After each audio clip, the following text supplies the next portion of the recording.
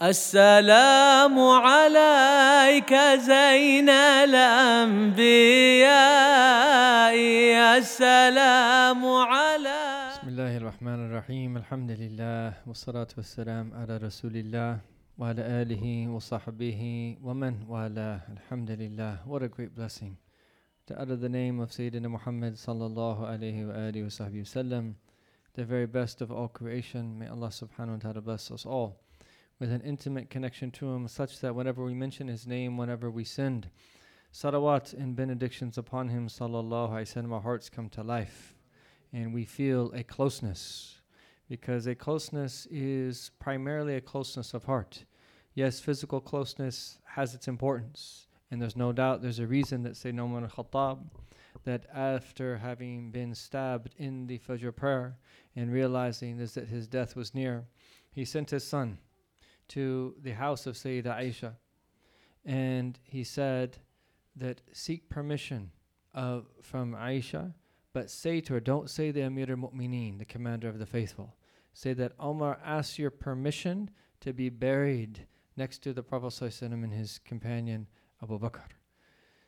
Look at the adab, because if he would have said that Amir al-Mu'mineen is seeking your permission, she might felt obliged just because he was the commander of the faithful, he was the leader of the Muslims at that time. But he said that seek permission, that from her, and say Omar seeks your permission. And Sayyidah Aisha, even though of course she wanted to be buried next to her husband, the best of creation, Sayyidina Muhammad, and her father, she permitted Sayyidina Umar, because she knew how beloved he was to the Prophet ﷺ, how close he was to Sayyidina Abu Bakr as-Siddiq. And after this reached Sayyidina Umar, that she permitted him to do so, he said, nothing was more important to me than that. Nothing was more important to me than that. And there's no doubt physical closeness is important, but spiritual closeness, closeness of the heart, is really important. And there's a beautiful nuance to this story of Sayyidah Aisha. One of the things that we did on the last Umrah trip, and may Allah Ta'ala open up the door for us all, inshaAllah Ta'ala, to perform the Umrah again soon, bi'idhnillahi Ta'ala. There it was a model of the way that the chamber of Sayyidah Aisha looked during the life of the Prophet ﷺ, after the Prophet ﷺ passed, and then after her father Sayyidina Abu Bakr passed, and then after Sayyidina Umar al-Khattab passed.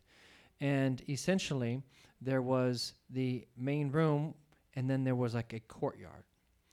And during the life of the Prophet ﷺ, they would have used that home in different ways. But the Prophet ﷺ was buried in what seems to be like a courtyard, which is attached to the bedroom. But after the Prophet passed, Sayyidah Aisha moved her bed from that room so that it was next to the grave of the Prophet ﷺ. And she did the same and kept it there when the Sayyidina Abu Bakr Siddiq was buried there as well. And so when you see those pictures of that, where you go to actually send salams to the Prophet ﷺ, where it will say that here is where you send salams to the Prophet ﷺ, the Prophet ﷺ is laying on his right side facing you, because the Qibla is behind you. And Sayyidina Abu Bakr Siddiq is just a little bit behind him, this moving towards the right when you're facing that direction, and that behind him this way. Sayyidina Umar al-Khattab is that further back over here like this. But after Sayyidina Umar bin al-Khattab was buried in that place, she put up a screen. And sometimes she would visit the grave without her scarf on during their time. But once Sayyidina Umar was buried there, and he was in the grave, he's in a grave, she would never go to the grave without putting on her hijab. And this was their understanding. And there is a hadith in the collection of Abu Dawood that states is that there is no Muslim that you will go visit in their grave that you used to know in this world, except that he will know the one who is visiting them. He'll know the one who is visiting him. And that when you greet them, they greet you. And the way that our teacher, Sayyid Habib Qadim al-Saqaf put it, he says, for us, is that we just see the outward part of the grave, but for them, it's like looking through a glass window. They know who comes to visit them. And this is why it's so important to go visit your parents if you're able to do so, to visit your brothers if you're able to do so. This is not a culture that is very much a part of our culture here in the United States of America and many other places in the Muslim world, unfortunately. But our Prophet encouraged us to visit graves. And he said clearly, and we all know the hadith, I used to prohibit you from visiting the graves, but visit them because they remind you of the afterlife. Anyhow, is that she put up a screen then between her and this blessed place then where the best of creation, his two companions, were buried. So when we think about closeness, is that yes, physical closeness is important. And surely that Allah Ta'ala will bring the believers close to the Prophet Sallallahu Alaihi Wasallam in the next world. But internally, this is the danger. Someone could be close outwardly but be very distant inwardly. What we really want is spiritual, heartfelt closeness in addition to physical closeness. We don't want to be from those people who are distant inwardly and outwardly. We want to be close inwardly and outwardly. And sometimes people who are distant outwardly, but their hearts are close inwardly, are significantly closer than those who are close outwardly, but they're distant inwardly. And so we strive for both. And then you find these beautiful stories of the Prophet ﷺ's concern for his ummah. Sometimes the Prophet's concern for his ummah is even more when they're further from him than when they're actually close to him. And this is the same for the great inheritors of the prophets. And they say the reason is, it's like a mother. When a mother is close to her children, and her children are within eyesight, she feels comfortable and she'll relax. But as soon as they get a little bit further, as soon as there might be some impending danger, she's going to be much more vigilant. She's going to be much more careful and to look after them much more carefully than she would if they're close to her and there's not that imminent danger. So may Allah subhanahu wa ta'ala through these gatherings bless us to be close to the Prophet sallallahu alaihi wasallam and open up our heart to his teachings. Because it is in understanding his teachings that you and I will be and have the ability to be the way that we've been created to be. And this is the opportunity that every single one of us has. And the Prophet ﷺ's teachings are a key that opens up the door for us to experience that. And part of the beauty of these teachings is that not only are they alive and applicable in any given time, but they bring life to any individual and any given time. They will rectify any given individual in any given time. They'll bring us to life. So one of the things that you'll find, and that when we look at many of our principles that we have, our religious principles, some of them don't seem to fit very well in the modern world. But look at the mistake of the way that that's framed. Who wants to fit into the modern world? When you say things like that, you're taken as a given that the modern world is something that needs to be or should be fit into. Who wants to fit into the modern world? Who wants to fit into the toxicity of the modern world? Who wants to fit in? Yes, of course, there's good things in the time in which we live. But the general trend is a trend of decadence. The general trend is a trend of a downward motion. Who wants to fit into that? We cannot be so intellectually stagnant that we think that that's our goal, is to fit Islam into the modern world. On the contrary, is that Islam is truth. It is truth with a capital T. It tells us how we need to be in any given time. And of course, that includes the time in which we live. But what we need to strive to do is to understand Islam as it is so we can make the changes that we need to make.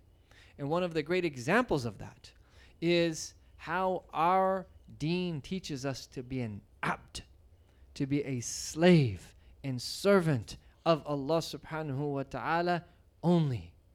Our deen teaches us to submit to Allah.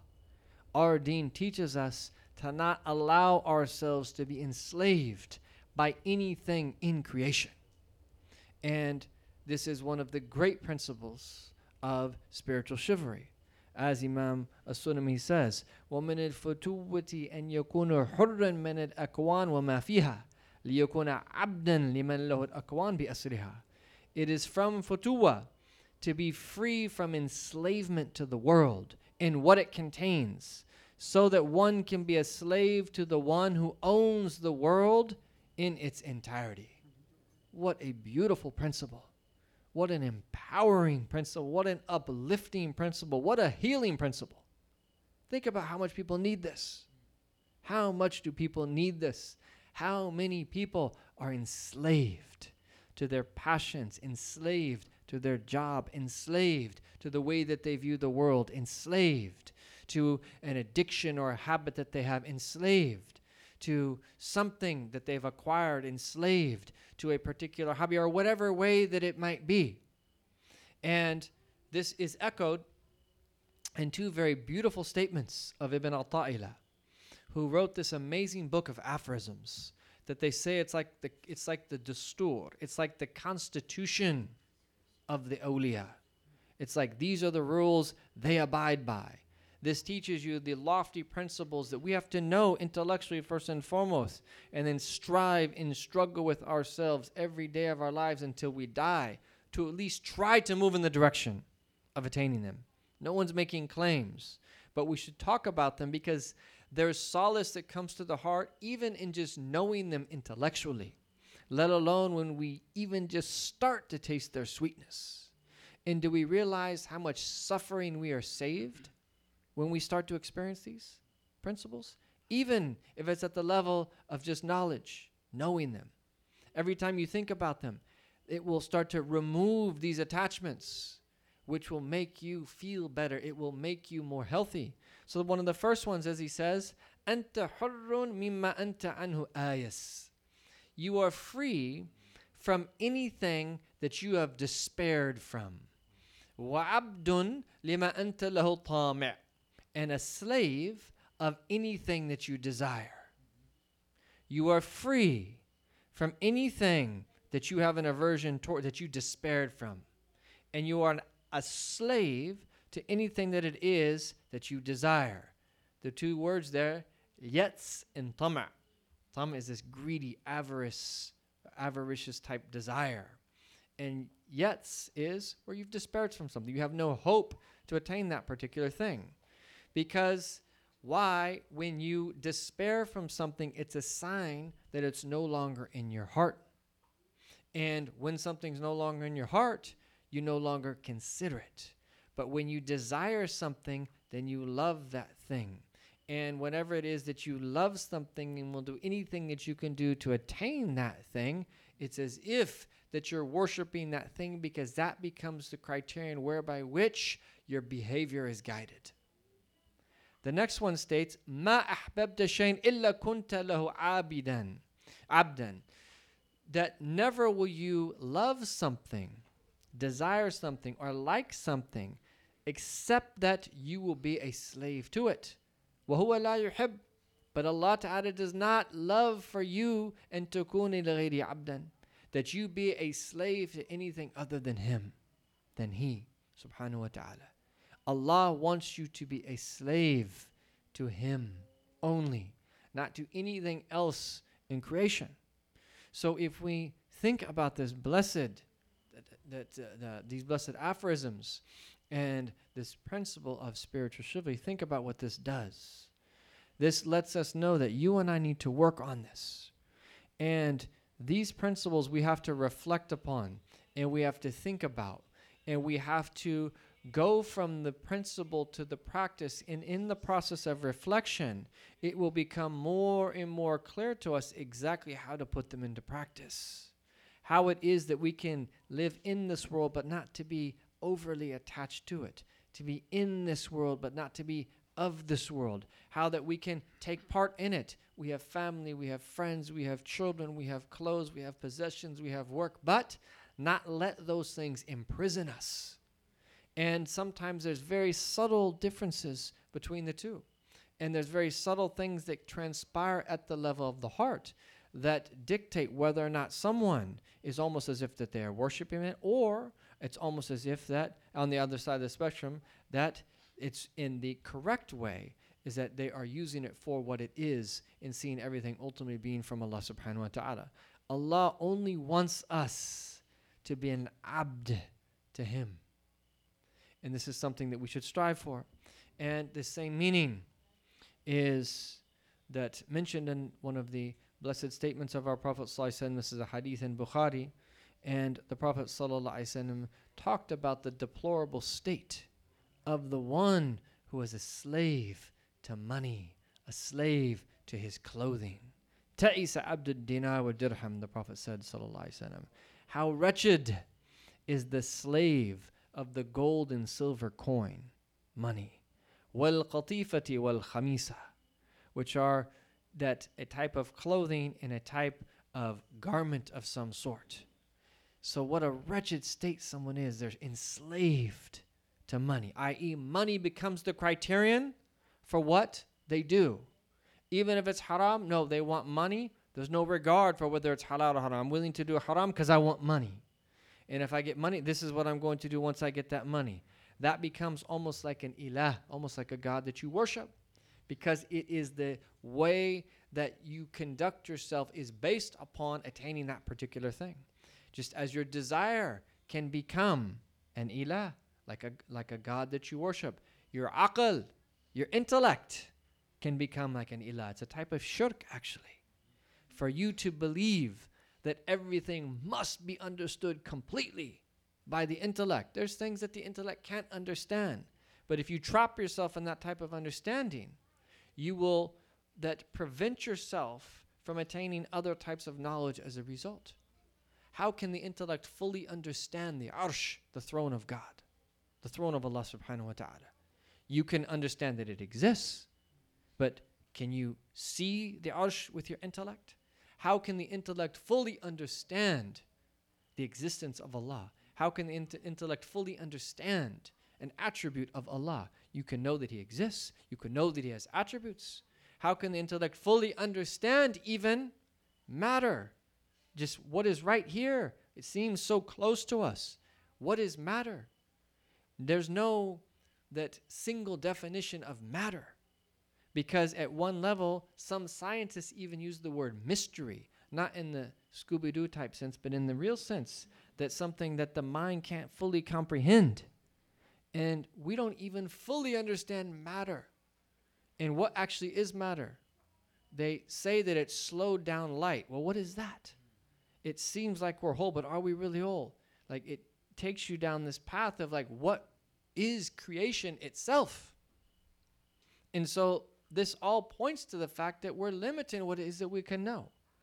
And anything that we take that as a source for what it is that we do in the decisions that we make, if we're not careful, we can become an abd and a servant to that thing, a slave to that thing. And so our Prophet is warning us, sallallahu alaihi wasallam, how wretched is the one, the slave of the silver and gold and silver coin and of that different types of clothing. If he's given in u'tiya radi, if he's given, he's happy and content.